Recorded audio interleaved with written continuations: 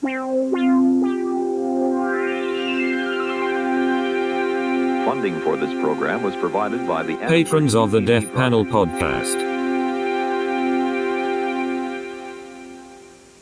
For more information on the college television course, video cassettes, off-air videotaping, and McGraw-Hill textbooks based on the series, call 1-800-LEARNER.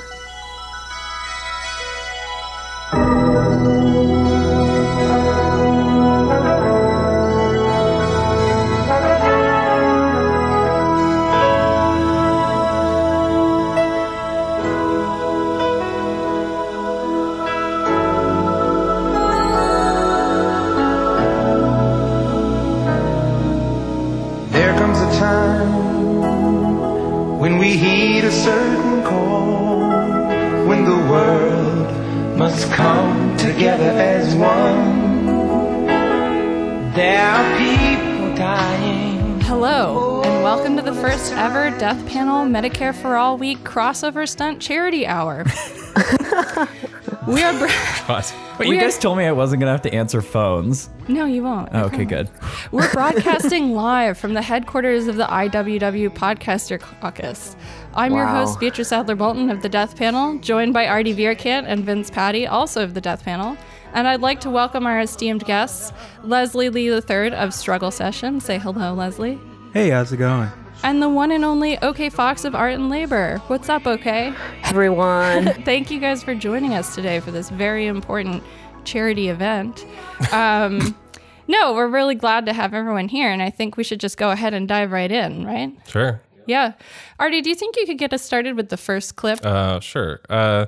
Well, you know, this is a charity event, as we said, although, of course, you can't There's nowhere to donate. Yeah, there's nowhere to donate. You can't make out a check to socialism unless you count, like, I don't know, contributions to... No, you can't make out a check to socialism. No, you can't make... Exactly. So, you know, in the vein of charity events such as this, crossover events, we thought that it would be good to, you know, when you have a charity drive, you play clips of some of the best material from the network, say it's right. NPR or something.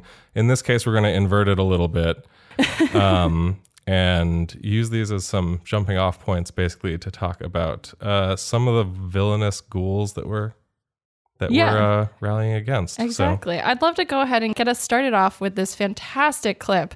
I believe it's from last April from Vox's The Weeds. Sure. And it features one of Death Panel's favorites, Matt Iglesias, on our topic of today, Medicare for All. So we now return you to your regularly scheduled programming. To step back a little bit from the details of that statement, the big thing that's going on here, right, is that, like, Medicare for All is like, it's fake news, right? Like, there's no...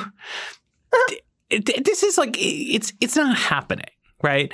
And not only is it not happening, but, like, no work is being done to make it happen. A lot of work is being done right now by many people to make Bernie Sanders president of the United States. The strategy is to, A, win the presidential nomination, B, beat Donald Trump, become president, and then just approach healthcare starting with a high bid, right? Like, that's all that's going on. Anyway.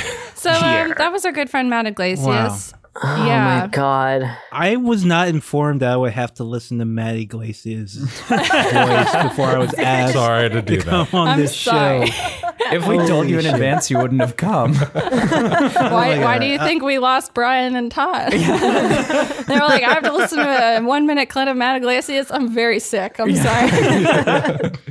Man, where to start? I think the first thing is, like, so he's coming from this when he says no one is trying to make Medicare for All happen, right? Is that what he said?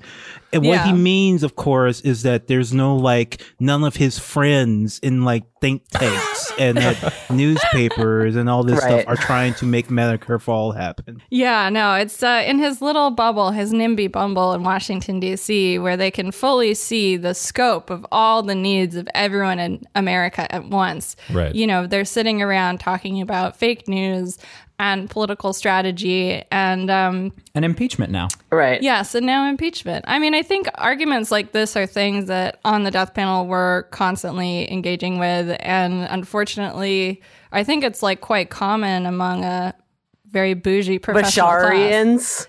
It's very common amongst Klobucharians to just be like, no, it's not happening. Fuck all of this. Fuck all of your dreams of a better life. Like, we are here and more powerful than you, and we are here to say no to you. Like, that's like their whole MO.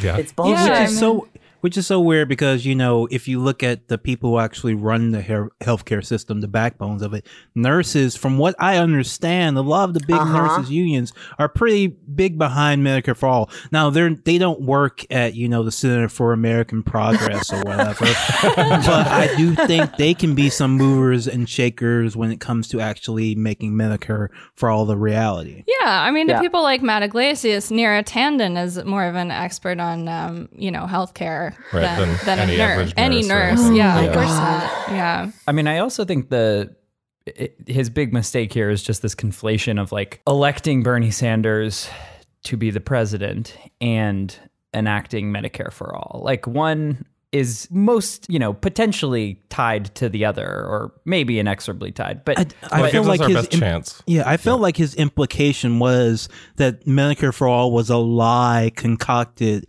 in order to get Bernie Sanders elected. Yeah, exactly. Yeah, I think there's a really dangerous mixing of like intent and policy intent that probably if Phil was here would have just sent him screaming out of the room in the first 30 seconds, where there's an implication that, you know, that policies that could actually tangibly help people are somehow disingenuous because real left policy only serves to have an electoral like benefit, and it's not actually real.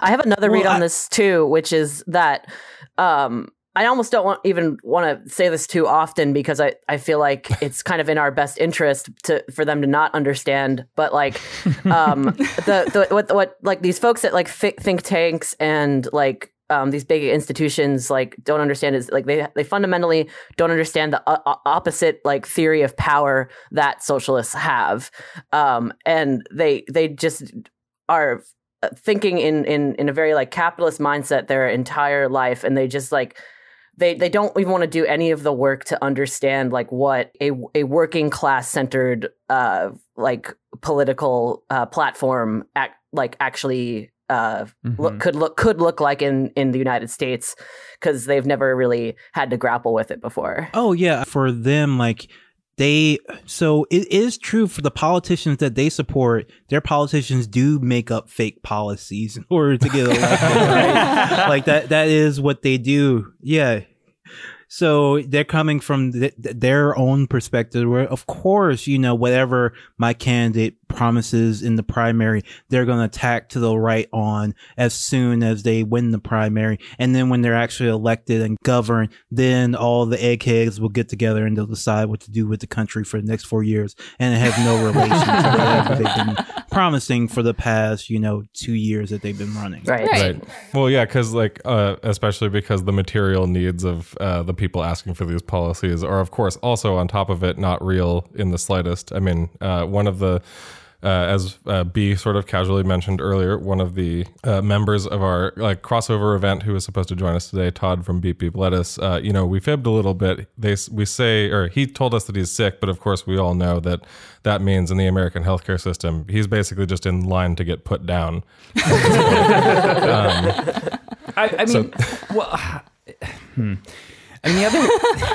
think the maybe bigger, more frustrating thing that we're sort of all circling around is just the fact that people like Matt Iglesias, right, get into quote unquote policy work, not to do anything really, or to or help people enact exactly, or to help anyone, but really just to pontificate and hear themselves talk, which it's a upwardly mobile class position. Well, we actually know this factually. We know this factually about Matt Iglesias because he said that the reason he got into politics is because he liked the West Wing so much and he wanted to be like the guys in West Wing. And all they do is talk do. Like that's all they do. They talk around issues. They don't really help anybody. They fail all the time. But God damn it, what they're doing is important, and that's like he wants that gravitas and that importance while actually doing anything to ever help a single human being ever. And I think it's worth noting, I will not force you guys to continue to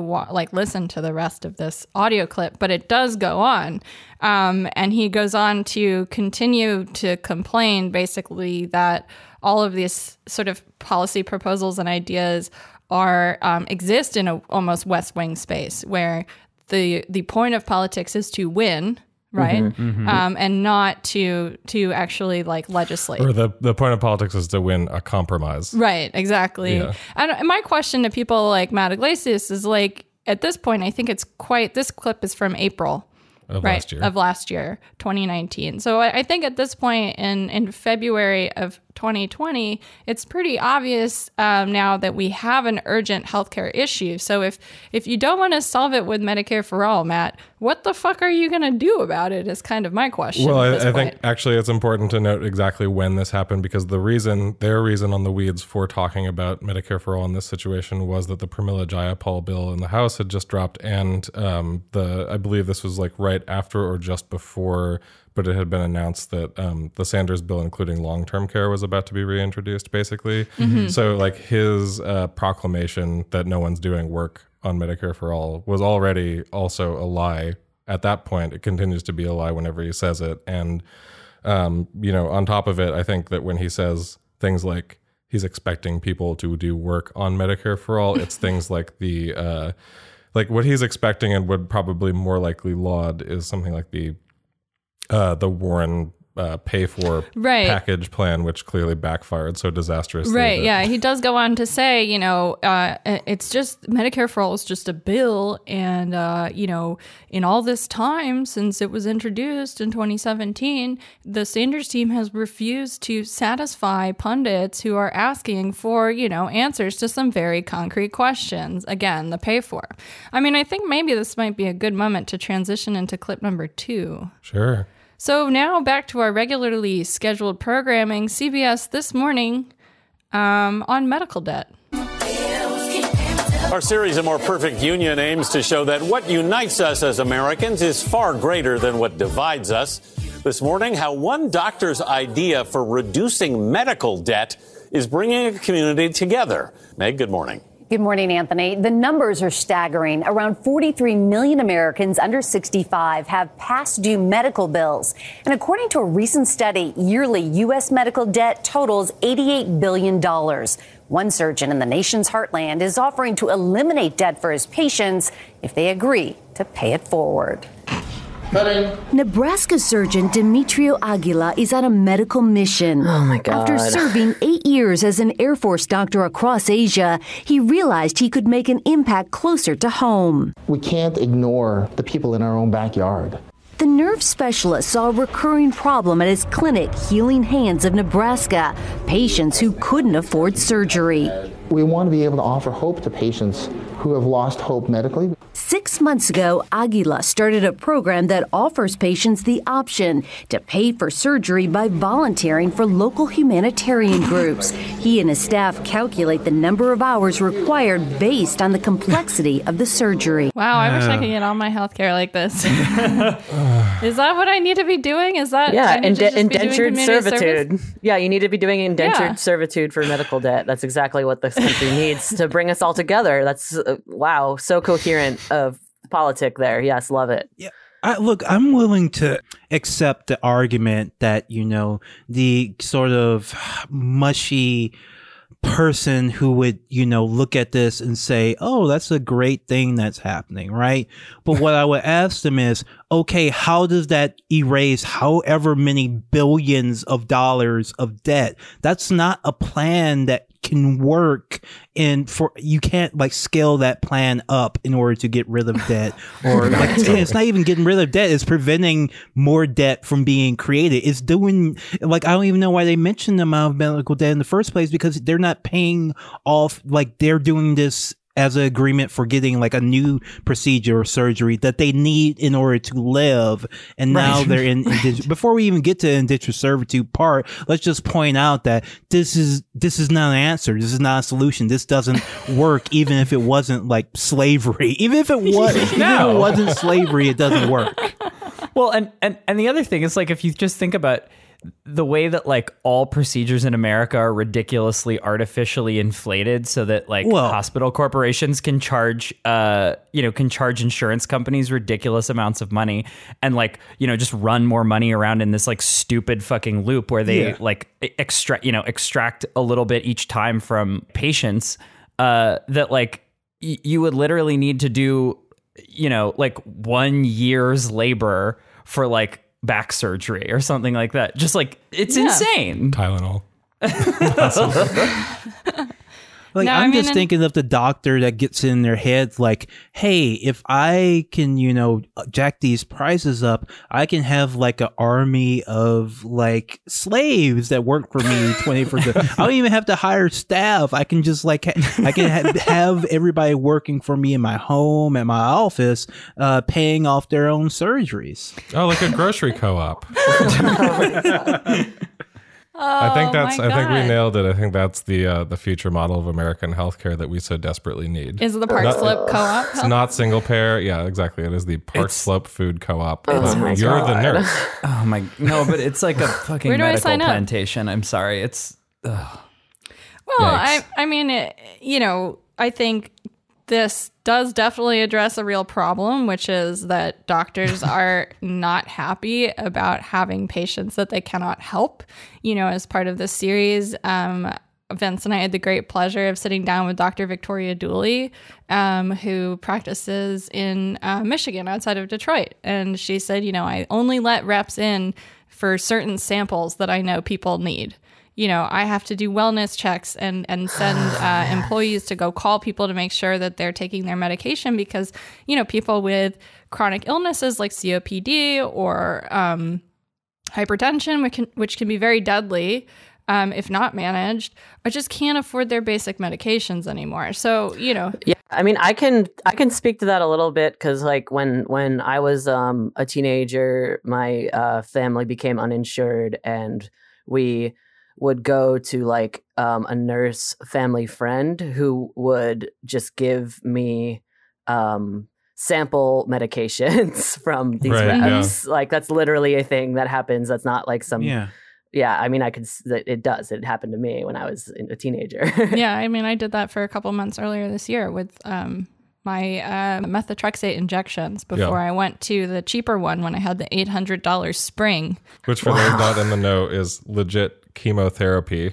So and it's like chemotherapy that's a trial sample from a pharma rep. I love that they just have a fucking proverbial briefcase of just like, like life-saving medication that they're like, yeah, just fuck it. Like a handful, as many as you can carry. Well, I mean, oftentimes now, like going in, now that I have Medicare, it's amazing. I wish I could just like fill prescriptions for my friends. You know what I mean? It's been life-changing to know that when I'm budgeting for prescriptions every month because I have extra help from the state of New York, I never have to spend more than I can afford to just maintain my medicines. Whereas before, I always used to joke with Artie where we would go to Walgreens and I would try and guess what the total would be before I even got to the counter. And I was usually right. And it was usually like between $67 and $80, which would happen like 2 to 3 times a month. Yeah. Well, just the wild. only game where being right is really unfun. Yeah. 9 years of guessing your prescription prices. You really follow how those copays have ticked up, you know. The amount of medications I'm on hasn't changed in years. How many highway cleanup shifts is that? At this point, I would have to do more community service than I think you would have in your entire lifetime. Yeah, I think I would have to be. This is like I've extended beyond a lifetimes of community service. So then, at what point does your family then also start taking on the burden of your debt, your medical debt, as their labor as well? I think that was actually part of this original story too, because this doctor who has this practice of doing this with some, I guess there's some like they talk about there's some vetting process or something that happens, but. Of course, some of the some of the things that you can do for community service, et cetera, are like physical labor that is like difficult or impossible for like some people who are either disabled or recovering from a major surgery, like they're trying to pay for with the the charity work.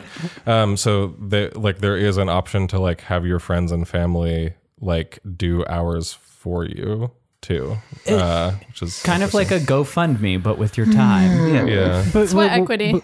And what we have mentioned is even when you're doing the charity work, money isn't changing hands. I'm assuming none is being generated. So whenever we talk about Medicare for All, people like ask like, what's the cost? What's it cost? Well, essentially this surgeon is giving away like the procedures for free and just making them go and do work somewhere else, but it's not actually like generating any kind of funds or income. So if you were trying to scale this up, like it would have, I don't know where are the costs, who's paying for this? Who's paying for his the surgeon's time? Like he's just doing volunteer shit. Well, fuck. Right. Well, but it just means that like, you know, if I guess this like sort of like cruelty care for all is like administered by the government, presumably you'd be like stamping license plates somewhere. Like that feels like the end state of this. Oh, it reminds me so much of those stories, particularly you see them often in The Guardian,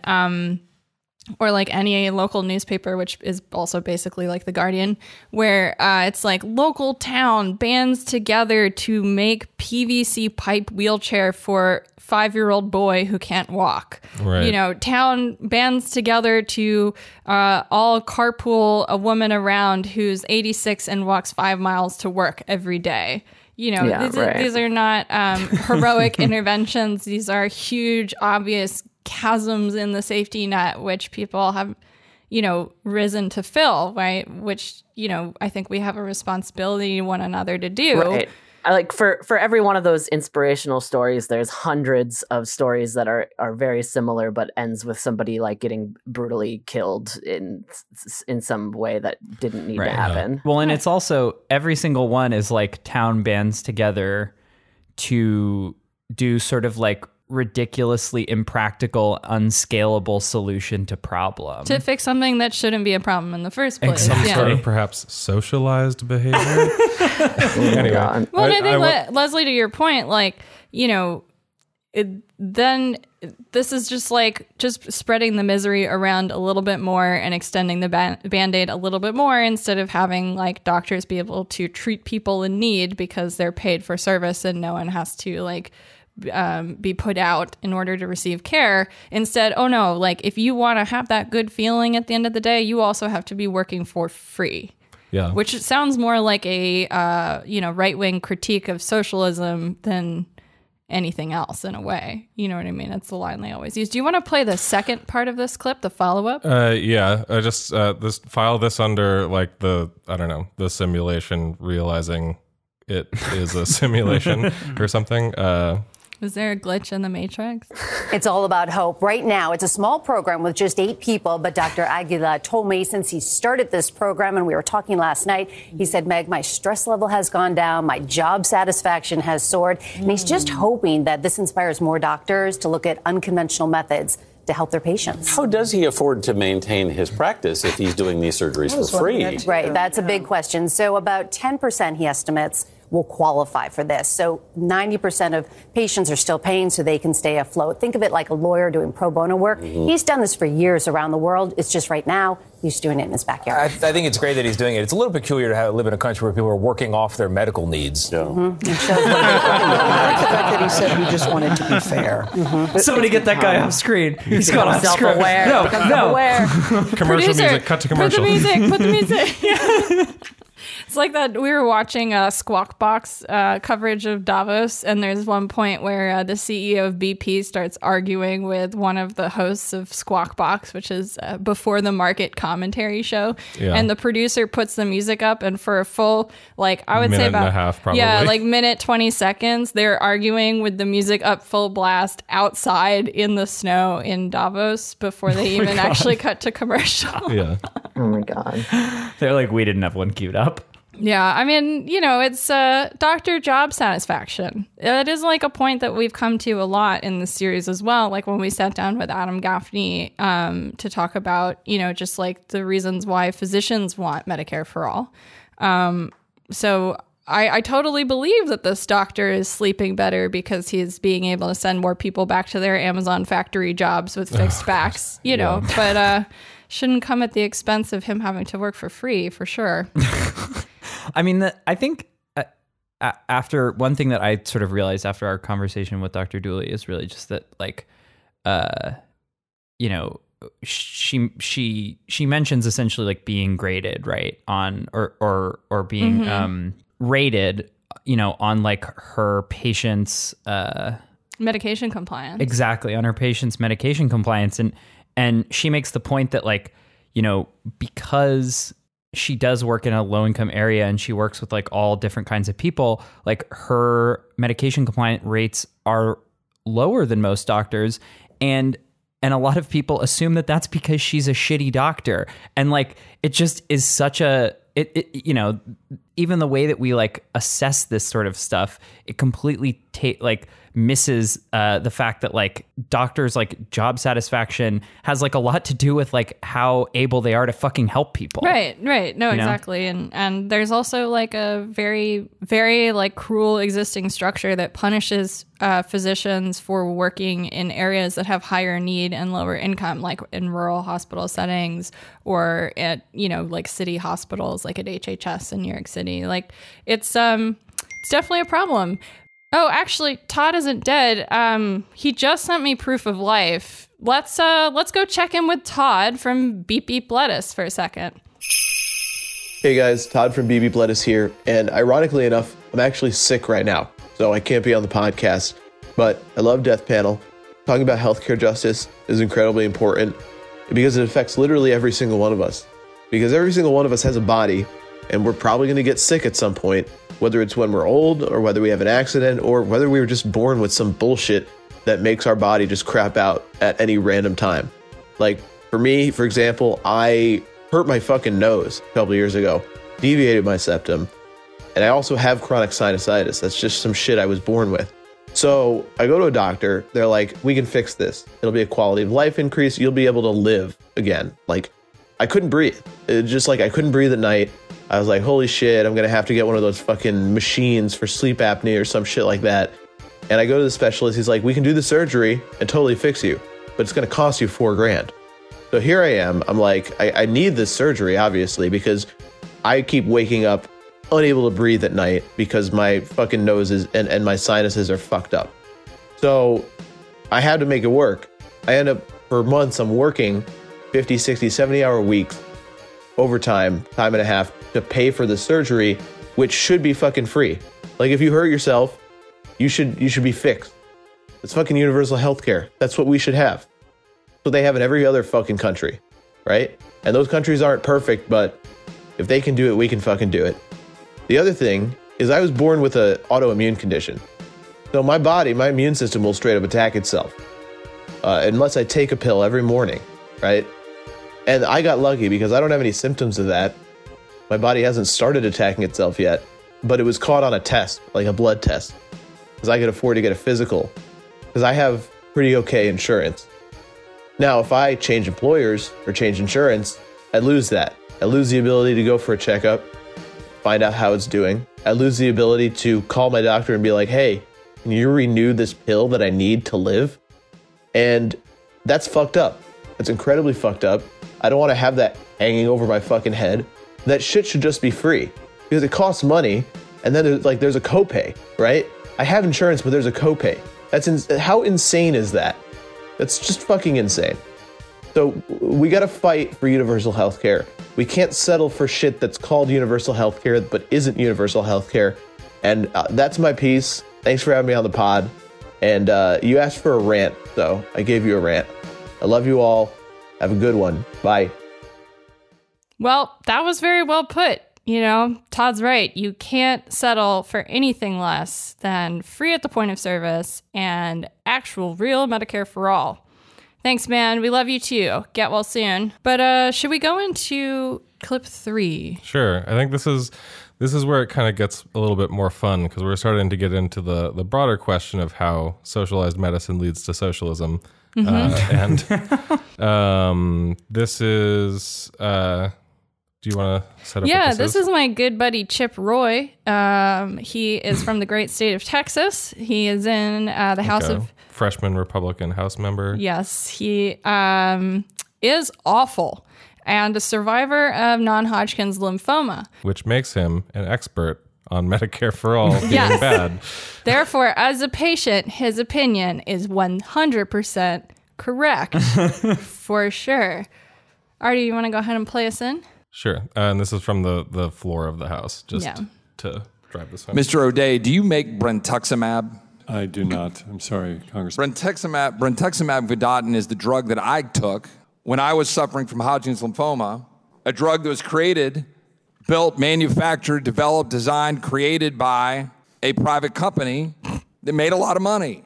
And I'm really glad they did. I hope they make a lot more. But to sit here and attack the capitalistic system that produces and distributes medicine that's saving lives around the world, I mean, it is just offensive. I mean, I just cannot possibly understand why we're spending time sitting here while I listen to people lecturing companies about making money. I hope you make a lot of money. Robbed by dead body on the side of the highway.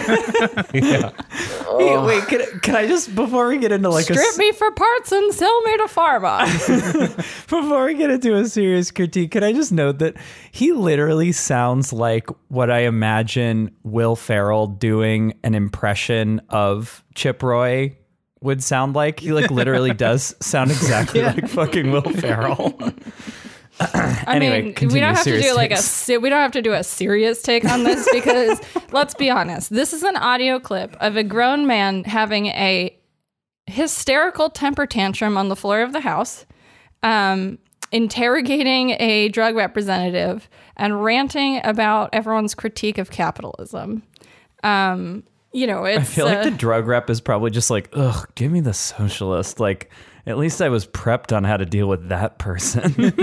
Like, yeah. Sorry, go ahead. I guess the one question is like, does he actually believe this stuff? Is this the first time he's hearing the idea that like making money off of like dead people is bad? Like, is he actually, you know, caught off guard and this is genuine emotion from him? Because I can imagine if you're like a rep from Texas, it's never been explained to you that the profit motive can be like a bad thing sometimes. Yeah. Yeah, no, I do totally feel you there. And I think Chip Roy is a fantastic actor, actually, because the emotion really does come through in his voice. But unfortunately, this is a thing he kind of became known for. In his first term.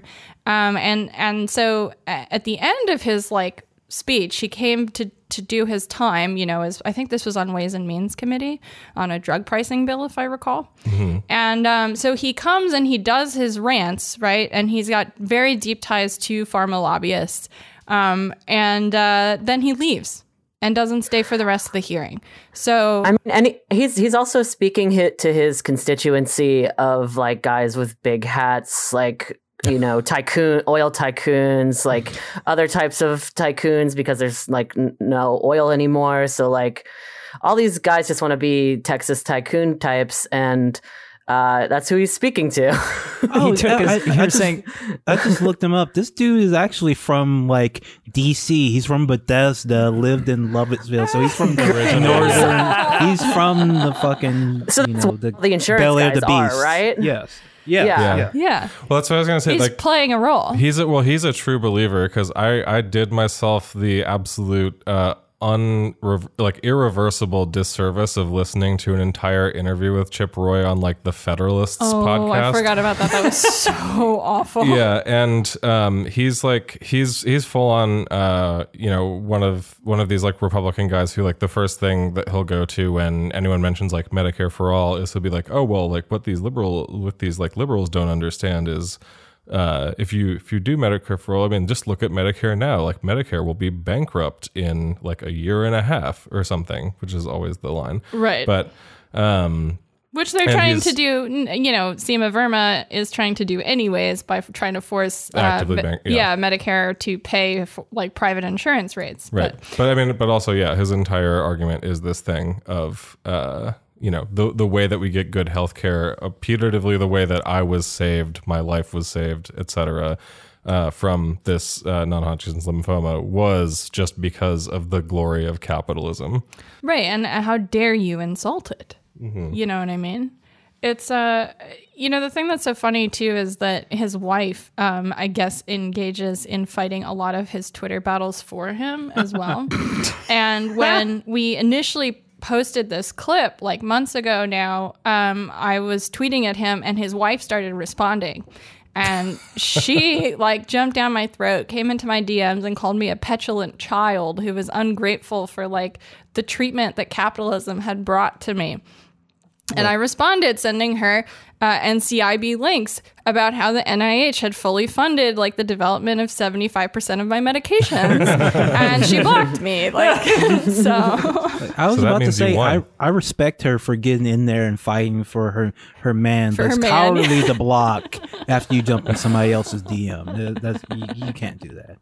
Yeah, Totally. exactly. Or do you want to give us a little bit more of this beautiful man? Yeah, so he happened to go on, and then the If you're last starting thing, to feel like he has a point or it has any clarity, and then the last thing in this clip that I don't know if you'll you probably won't hear it or not, but like he literally unplugs the line out on like his computer and storms off after this. Yeah, leaving former Representative John Lewis very confused.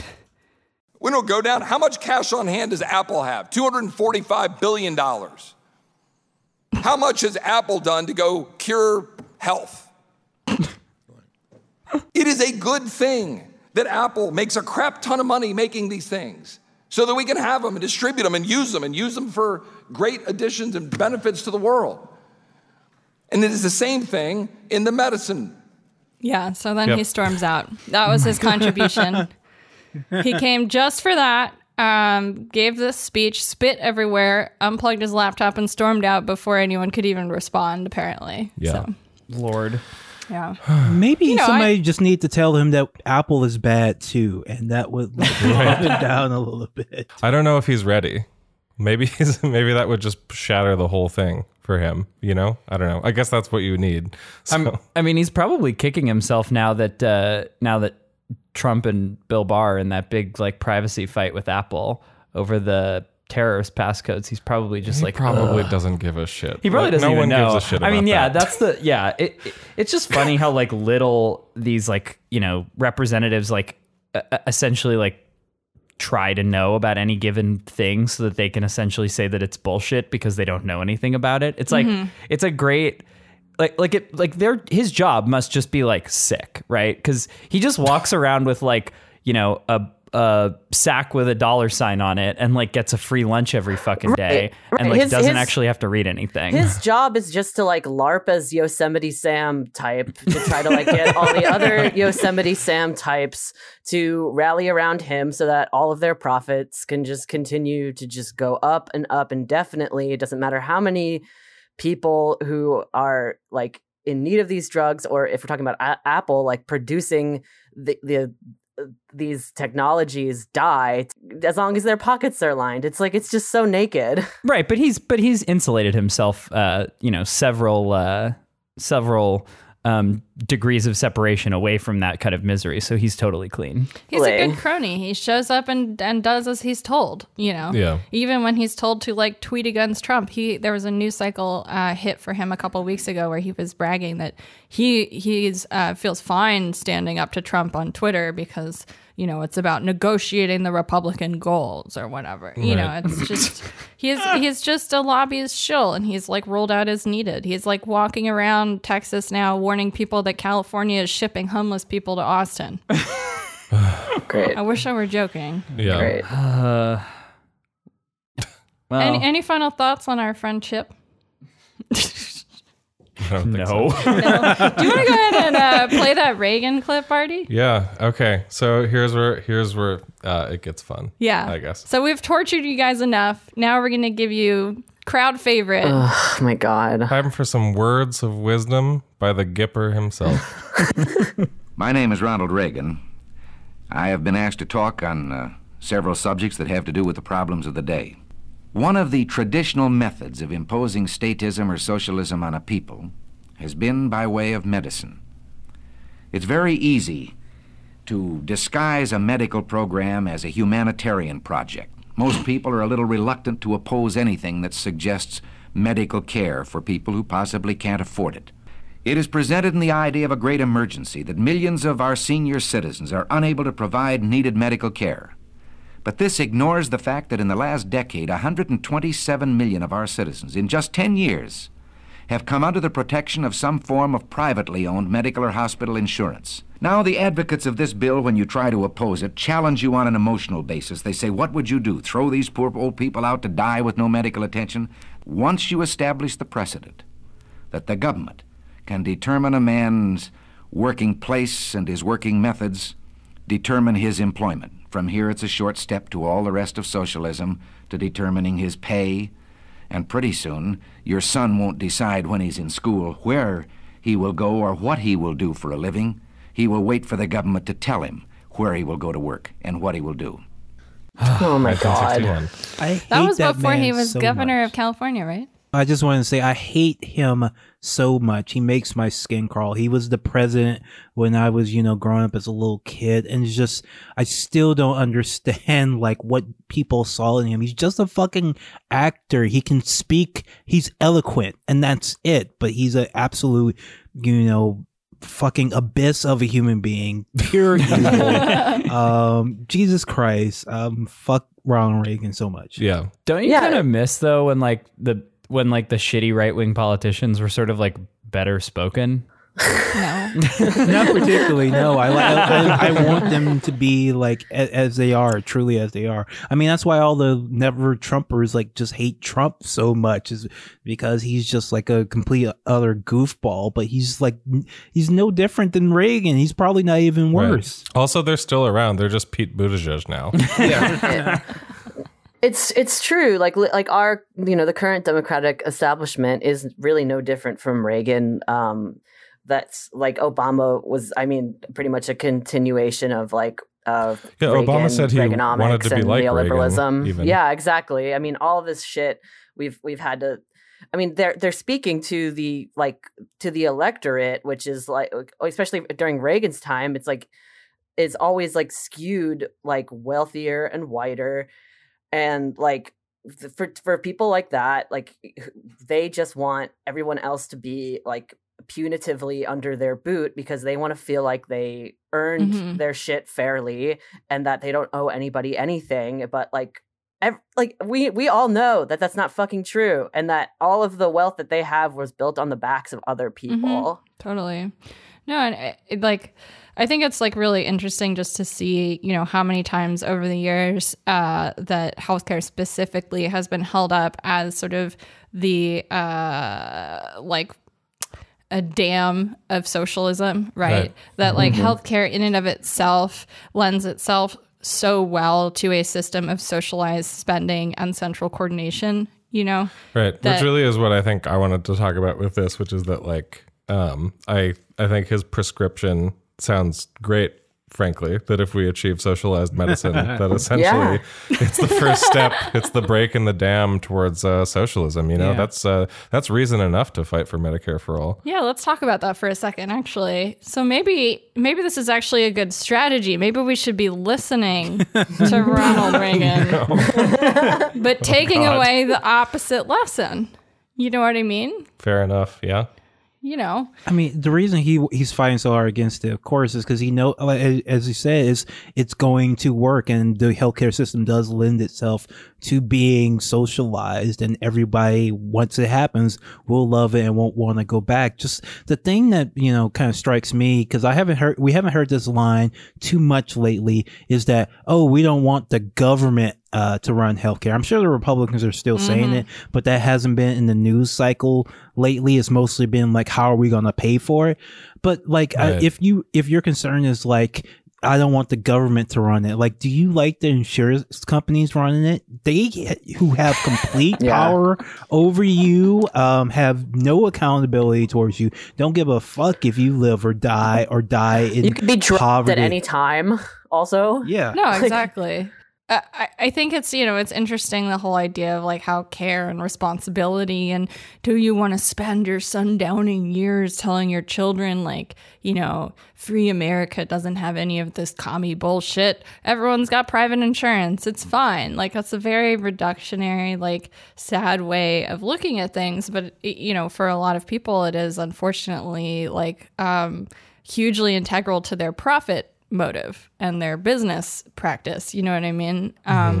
Anyways, so it's like we're sort of in this position where I think we actually do, if anything about the conversations that we've had as part of this series, it's become very clear like how long the same messaging has been employed over and over by opponents to this, who are like specifically only basically funded from industry, and that the efforts to like suppress speech that would provide any other angle on any of this coverage is like pretty effective. If you think about the doctor story, the first one that we were talking about, you're hearing from the physician, not the patients who are actually being forced to do the manual labor in order to get their surgery. Yeah, but I mean, also in terms of the messaging never really changing, down to like the phrase socialized medicine, which exactly. is like the product of like PR companies, basically, who were hired by the AMA.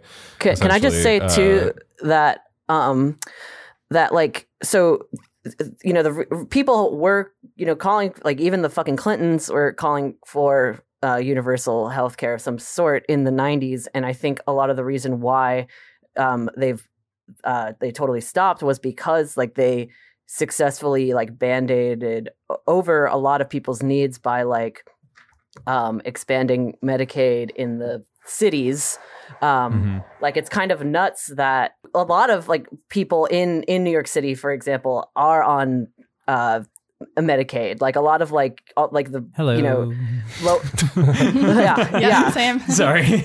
Exactly. And so like, we New York is so blue that like, we've been trying to get like Medicaid for all here for a while, and it's been harder, I think, because a lot of people are pretty much fine. I think the problem like that the Democrats are now facing is like nationally, it needs like all of these other states that have just been totally gutted are suffering so greatly that it's going to have to happen. I think even if like Bernie is totally rat fucked and isn't able to become the nominee for whatever bullshit reasons, I think they're going to have to contend with providing a Medicare for all system to every state. Yeah, and I think it's a long project, but I think healthcare is definitely a good first step. Should we talk about, anyone have any healthcare horror stories they want to share with the listeners? Because this is Medicare for all week. I mean, is debt even a horror story now? Like, does it even matter? It's just saying that like my family owes, but just me and my wife owe like tens of thousands of dollars. Like, but that's like everybody now, right? Everybody is just like dodging those bills. So it's not even really a horror story, but it's just, we lived in Japan. My wife lived in Japan for several years, and I lived there for several years. That's where we met. Just how much simpler and easier things are when you do have universal health care. Like, it was horrific for her because she has spent so much time in Japan to come here and realize you just can't go to the doctor on the corner. You have to like go on your insurance company's universally awful website to try and find a doctor near you that does it. You need to call, and then you have to call the place to make sure they're still open, make sure it's not a satellite office, make sure the hours on the website are correct, make sure they actually take your insurance in spite of what it says on your insurance company's website. And then if you want to get, medicine, you can, in Japan, you just go to any pharmacy anywhere. But in America, you have to go to CVS because your insurance company says you have to go to CVS, and you have to have your a special card for this. And it's just so much more complicated than just walking in any hospital anywhere in the country, any local doctor's office anywhere in the country. That's the really big thing for me. It's like there's local doctors like in every neighborhood in Japan that you can just go to and walk in, and that's who your doctor is, and it's just so much simpler, easier, makes so much more sense than this Byzantine system we have that doesn't work, costs more, and leaves everyone completely and utterly in debt. And ultimately doesn't serve patients well either. Right. You know what I mean? And also even like to that point, like there was like a Bernie Sanders tweet like they do frequently now. The other day that was like, have you ever like avoided taking an ambulance because of like a health insurance related thing? Almost every single time I need to. Right. I was going to say, it's like to that point about like just being able to walk into any hospital. Like if you call an ambulance, you literally can't decide which hospital you're going to. I mean, this is really maybe more of like a problem if you're living in a big city or something where it's right. Like if you have choice of more than one hospital. Right. Sure, exactly. yeah. So like regularly. Too regularly, unfortunately, like if it comes down to that question of like where are you going to end up going, and you have to get a cab or something. Right. And these Band-Aids, they aren't holding. They've been trying to put just paste on these Band-Aids forever. I've been on like Medicaid like my whole like life basically, except for when I was uninsured. But when for most of my adult life, Medicaid, even in New York, did not cover dental. So I went a good like 7 years without seeing a dentist, which is like wild. That's like, if you have cavities bad enough, like they could fucking kill you, you know? Yeah, totally. That's how most people used to die. Yeah, exactly. No, I mean, dentists used to also be surgeons. I mean, I think the point at which preventative dental care was somehow split from medical care is actually a really interesting point. I remember in the 90s growing up, I was very fortunate to grow up with union insurance. So for many years, I didn't realize that not everyone had insurance. I didn't realize that you had to pay copays because our insurance had no copays and no premiums. It was just sort of part of your union dues. It's the largest single insurance group in the country. It's the motion picture, like health and welfare union plan, right? Like everyone in a film and television industry job in the United States has this insurance, right? And it was fantastic. As long as you worked enough, you kept your hours, you were fine. So when I first got sick, I never worried about where I went to the doctor for the first 3 years because I still had this great insurance, but I graduated college.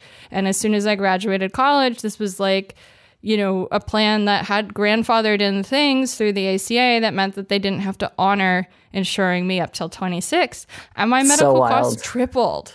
And all of a sudden it was like, oh, fuck. Like, if I'm having an allergic reaction, I need to EpiPen myself and hail a taxi. I no longer can afford to take an ambulance at all. And this is like for an anaphylactic reaction. I think it was like the third date Artie and I were on. I had an allergic reaction to a Bloody Mary because someone had cut mango on the same cutting board. And so I had to explain to him why we had to go to the emergency room now, and no, absolutely whatever you do not call 911. Right. This is an emergency. Put the phone down. God. Brutal. Yeah, I have it's like funny in that same vein of don't call the ambulance. Like a family friend who used to race motorcycles, like probably not the best thing to do if you're uninsured, but like fully like a bone sticking through skin situation, like loaded up in the back of a pickup truck and like taken to a hospital because like the airlift was going to be like $14,000. Oh yeah. Totally. Yeah, I mean, and that's the reality of rural healthcare is like a lot of times if you get sick or there's an emergency, like it is too far to get to a trauma center or an emergency center, or it's too expensive. Yeah. And like those people under capitalism are told over and over that they're worthless and that they're not valued. And meanwhile, we're just extracting their labor and trying to fix them up to send them back off to work. And you see that with like the way even the people who are lucky enough to have health insurance through their job, you know, every year those benefits are getting smaller.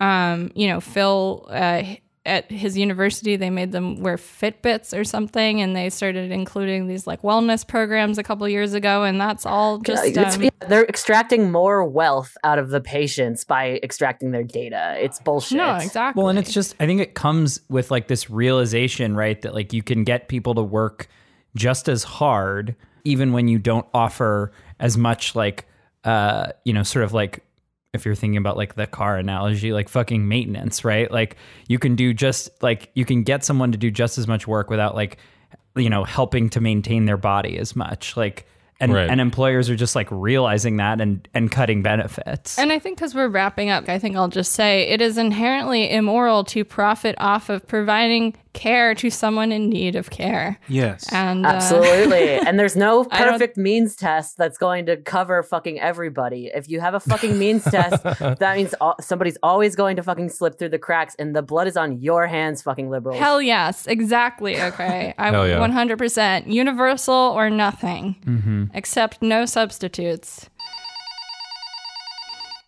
Artie, but I guess we've got a caller.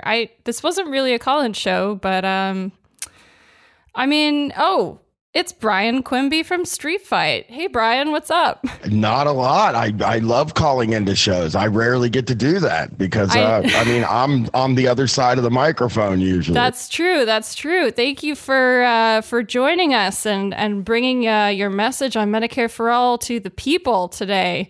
We've got a star-studded lineup of the best of the podcasters on the left, and we're just glad that you were able to join us finally and bring your hot takes on Medicare for All into the conversation.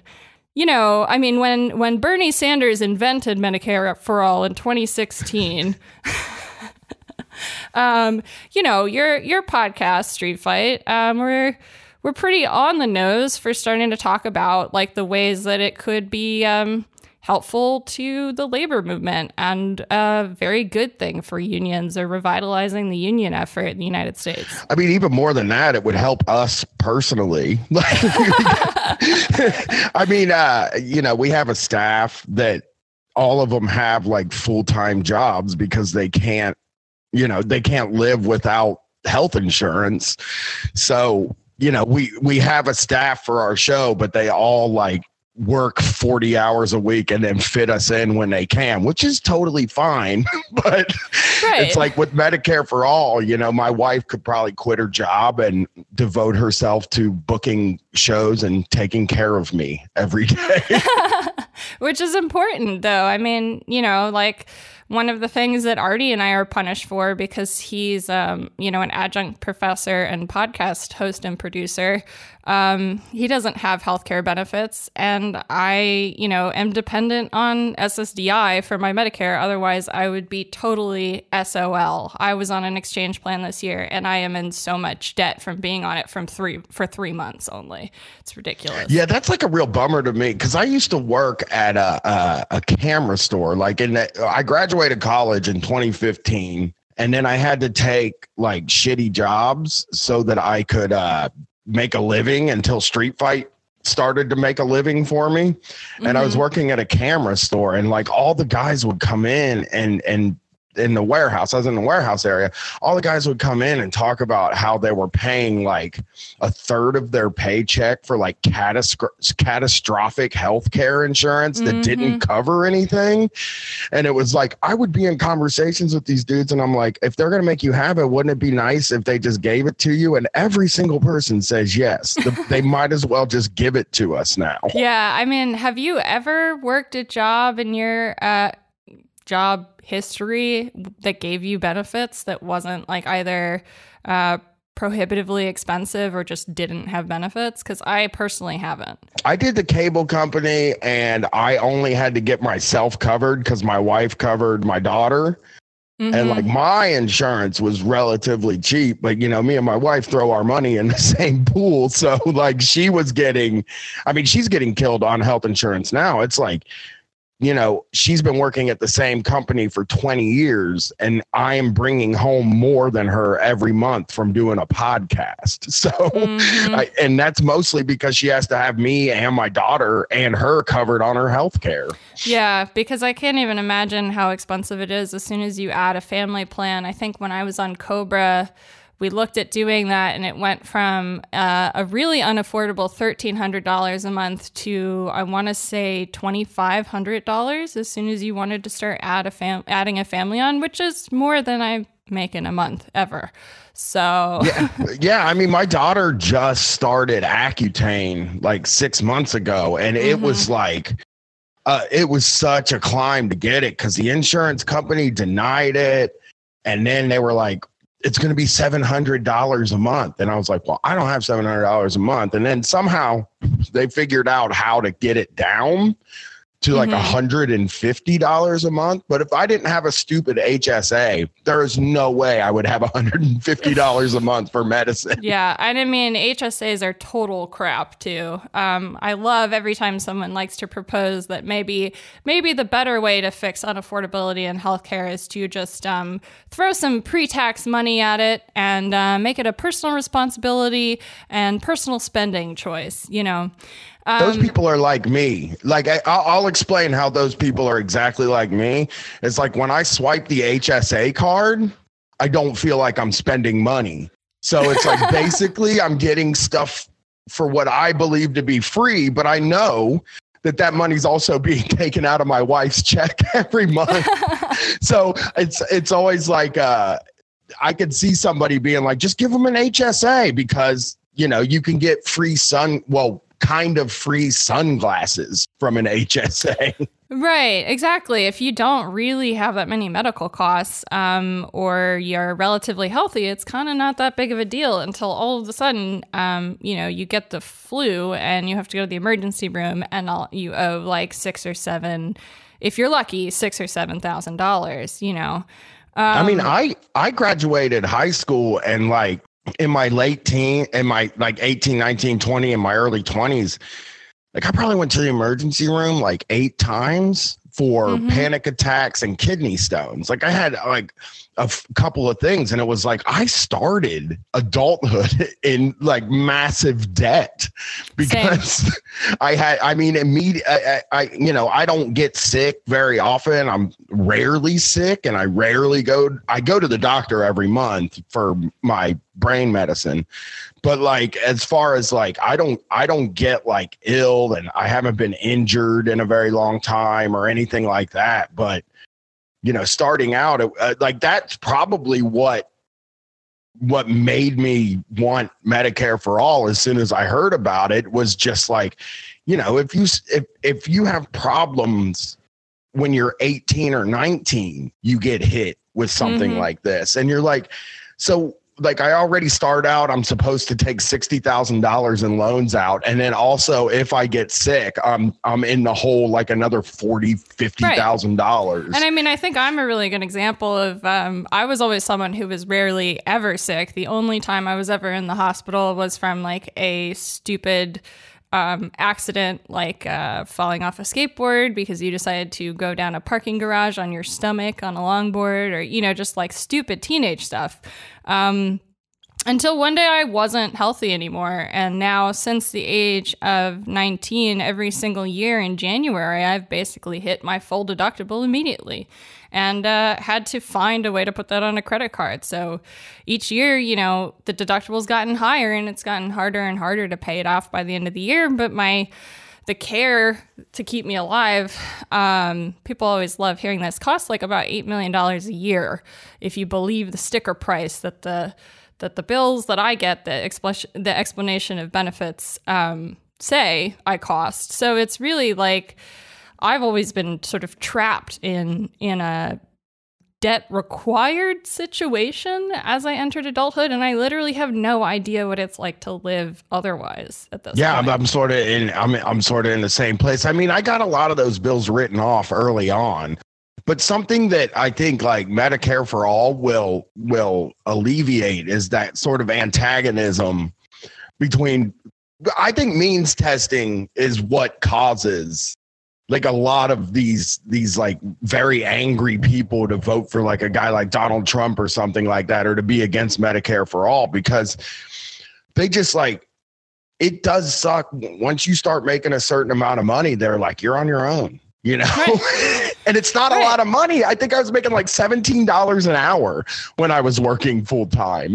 I wasn't like a millionaire or anything like that, but they were just like, you know, my wife probably makes like $40,000 a year, and I was making like $17 an hour. And like we had a daughter, and she couldn't get WIC, and like I didn't get mad because, you know, whatever, I'll pay the stuff or whatever. But like her family, who are conservative people, were like super angry about it. It's just like a really eye-opening thing to think about, like the poverty line, the line you have to be at to get that stuff is pretty low. So it creates this thing where people who are just over it get angry because they can't get it. Right. You know? And there's no choice or private option that's like anywhere near as close as helpful as something like Medicaid or CHIP, or, you know, even beyond the health insurance thing. Like there's no private SNAP you can turn to if you make $20 more than the poverty line. You know what I mean? And it's, you know, so you guys talk a lot about the sort of way that workers exist now often. You know, I love when you guys do call-ins, and you, I think that's actually even how I first heard of Art and Labor, who they went on to become good friends of ours, was when OK Fox called into Street Fight to talk about conditions at Artforum. You know, do you guys hear from a lot of union member workers who feel that like Medicare for All would be taking something away from them, or, you know, I don't know, you know, that argument, like, we've worked so hard for this, like, why are we going to share? We don't. I don't hear from anybody. I mean, nobody's going to call our show that's against Medicare for All. I don't think. I mean, they might call to yell at us or something like that. But you know, most of the stuff we get that would be against it is that like that the fans of the show that are like anarchist type people that are like, just, we need to just tear down the whole government and then everybody will be taken care of, which I was probably, if you went back and listened to some of the shows between like 2011 and 2015, you would probably find me saying that sort of thing. But at this point now, I like have a realistic view of like, of how we're not going to, it's not happening. And like people need healthcare. So there's no point in like trying to hold off for some other shoe to fall or drop or whatever that saying is. There's no time to wait for that. People just need it. And again, like my wife has been at the same company for like 20 years. She hates it. She's miserable. But she's doing everything right. She's got the job with benefits that she's staying in for the family. Right. And she hates it and she just wants to leave. And I'm like getting to the point where I could afford to pay her what she makes, you know, like me and Brett could afford to pay her what she makes what she brings home at her job. And she can just do this. And this is what she likes to do. She likes booking shows. She likes doing like our clerical stuff.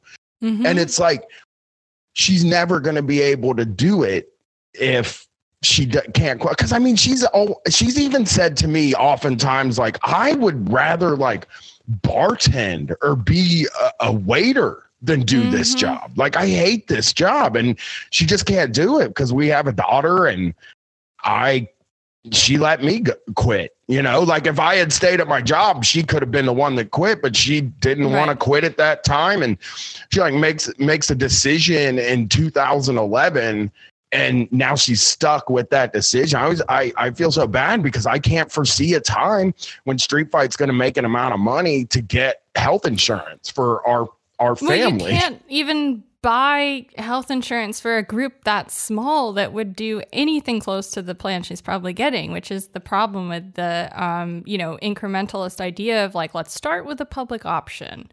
You know what I mean? As long as there is like a profit to be made by denying people healthcare, then the only way you'll be able to get any good insurance is by working for like some evil Fortune 500 company like McKinsey, because they're going to be the only people large enough to still buy plans that cover anything reasonable. You know what Absolutely. I mean? Yeah. I mean, but Brett goes without health insurance every once in a while because it costs so much. He was living in Washington, D.C. It was really expensive to live there. And if he would have taken the family plan if his wife would have taken the family plan, they wouldn't have been able to live. Yeah. So he had to go out and buy insurance for him and his daughter, and it destroyed him. He had to move back here because it was just, there was no possible way to live in a city like that and pay that crazy amount of money that he found on the marketplace. Right, exactly. I mean, one of the things we always talk about is that basically, like, employer-sponsored healthcare has always been a tool since the very beginning to pay workers less, right? Because it was instituted during World War II when there were wage freezes. And so in order to still be able to hire people and force them to work longer, harder jobs, more days out of the week, they couldn't raise wages in order to do that, or didn't want to. And so they started offering, other things that now have sort of formed the modern idea of like workplace benefits, which, like, I graduated from college in 2012, went into college in 2008, moved to New York in the middle of the housing bubble collapsing. And, the only reason I'm still here for now is that real estate was like so fucked for 3 years that, I was able to get it into a cheap place and like kick my heels in, because otherwise, like, I don't know what I would have done, because my family lives here in New York. I would have been living on their floor, still unable to afford health insurance. It's untenable both for disabled people like me who don't, people don't think of us as workers, or, just like you guys, you're being punished for being in a relationship where both of you want to do like non-normative corporate work. Yeah, I mean, that's like, something. You can't both have. That's something I've talked about on Street Fight a lot, is like, if there's somebody that you talk to that is against Medicare for all, I think that chances are they haven't thought about what that means for them at their jobs, because there are, I mean, it's funny. We people talk shit about the service industry and stuff, but I know so many people that were so much happier when they were doing that stuff than they are in their big corporate office job. I mean, my sister had a very high up, when she was management at Nationwide Insurance for a long time. And she sort of, just like me, she sort of melted down and was like, I just want to cook. And she quit, and she struggled for years before she got a job that provided her with insurance. And it was like, not this. When I say like struggle, it's like she worked her way from like from dropping out of culinary school to like work at being one of the top chefs in the city. But like you can't really do that. That's like a thing that, like, if you do that, you come out on the other end like completely destroyed. You like destroy yourself and your relationships with your family, and you're working all of these hours. And if you had some sort of bargaining chip, like a thing that's just like, I can quit this job, I don't need this, then I think wages and vacation time and stuff like that would fall in line too. People don't understand how people, I don't think, understand. They say that they only have their job for the insurance. Like, you talk to almost any like working person and they'll say, I only have my job for the insurance, but they don't understand how free they will be when they don't have to worry about the insurance. Totally. That 100%. That is a really good point, and I think a really important thing for people to remember. Brian, thank you so much. Hopefully, maybe we can have you guys on for one of our regular episodes, just ripping to shreds some of this goddamn means testing that is rolling out this week. Or absolutely, today, we'll be in New York in May. Oh, cool! Yeah. Yeah, we can probably work something out. Are you guys going to be in? Both of us. Are you going to be in Milwaukee for the convention at all too? Yeah, we're going to be in Milwaukee and Charlotte. Oh, nice. Yeah, we'll be up there in June also. So Yeah, we'll be around. We're going to be out all year. So nice. Love we're it. headed towards a crazy year. All right. That was cool. And now back to our program. Much thanks to Brian of Street Fight. Artie, do you want to play the Reagan clip now? Yeah, so this second part of the Reagan clip. Sorry, Leslie. Also, brace yourself. Yeah, but I just figured that this would be a good way to wrap out our charity spectacular with a little look at Reagan's own call to action against socialized medicine. Maybe it can inspire our own call to action afterwards. Right. What can we do about this? Well, you and I can do a great deal. We can write to our congressmen, to our senators. We can say right now that we want no further encroachment on these individual liberties and freedoms. And at the moment, the key issue is we do not want socialized medicine. The only way we can do it is by writing to our congressman, even if we believe that he's on our side to begin with, write to strengthen his hand, give him the ability to stand before his colleagues in Congress and say, I have heard from my constituents and this is what they want. Write those letters now, call your friends and tell them to write them.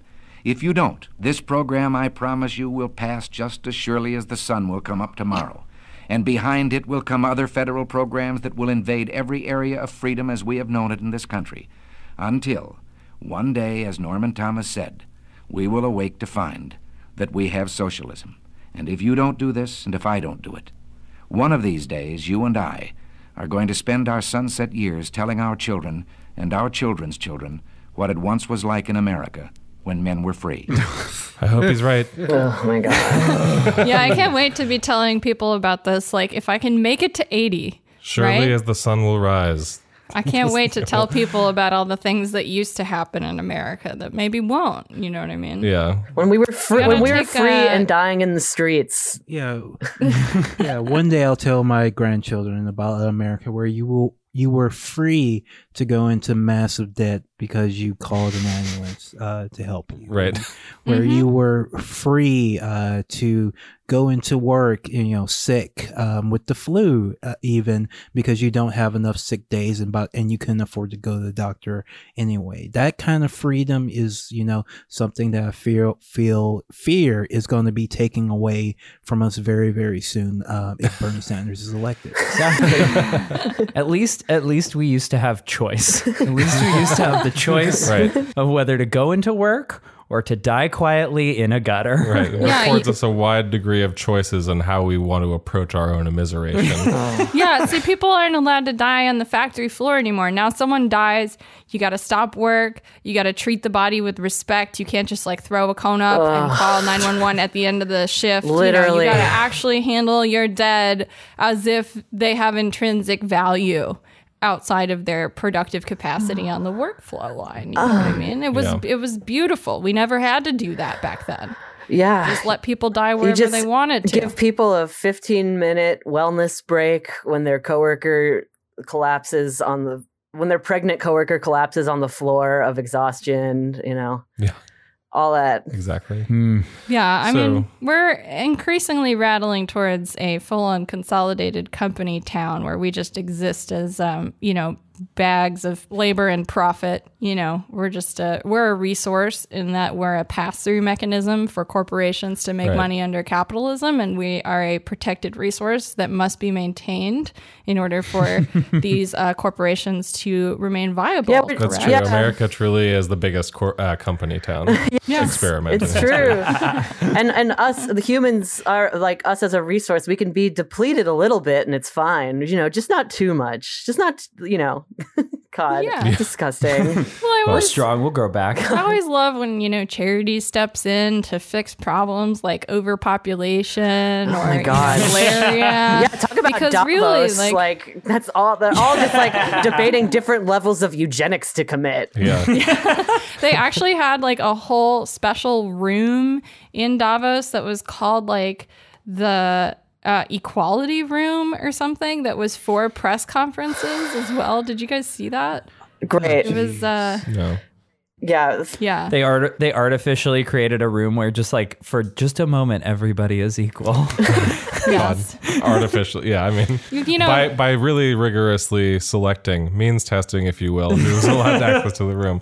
I do want to point out, hopefully, I mean, I'm sure this isn't the case, but it's funny looking back, that clip from Reagan is from 1961 from his, spoken word album of his right-wing political views, basically. But I don't know. It's interesting to me how the prescription there resolves in a letter writing campaign. And I just kind of want to put a pin in this too. I've said it before. I've said it again. This is so like for context, this is going to air, and this will be clear to the listener, I guess, but this will air between Iowa and New Hampshire. Future people listening to us, God, I hope Iowa went well, and I hope New Hampshire goes well. But regardless, even if Sanders does get elected, we are going to have to like pile bodies on Capitol Hill to get this passed. Yeah. We're gonna have to do every fucking thing we can, and like fight like hell. So yeah. I mean, the Ronald Reagan LP is a famous piece of propaganda that was, I think, called like Operation Coffee Cup. When it was like being recorded, which was a whole album with just Ronald Reagan speaking out against socialized medicine. So I kind of feel like we should start making our own like spoken word, or just like Don't we do that twice a week? Right, that's true. That's true. It's true. Yeah, I guess that's what a podcast Yeah, is. but if you consolidate it and then sell it as a box set. What if we made it on a cassette tape though?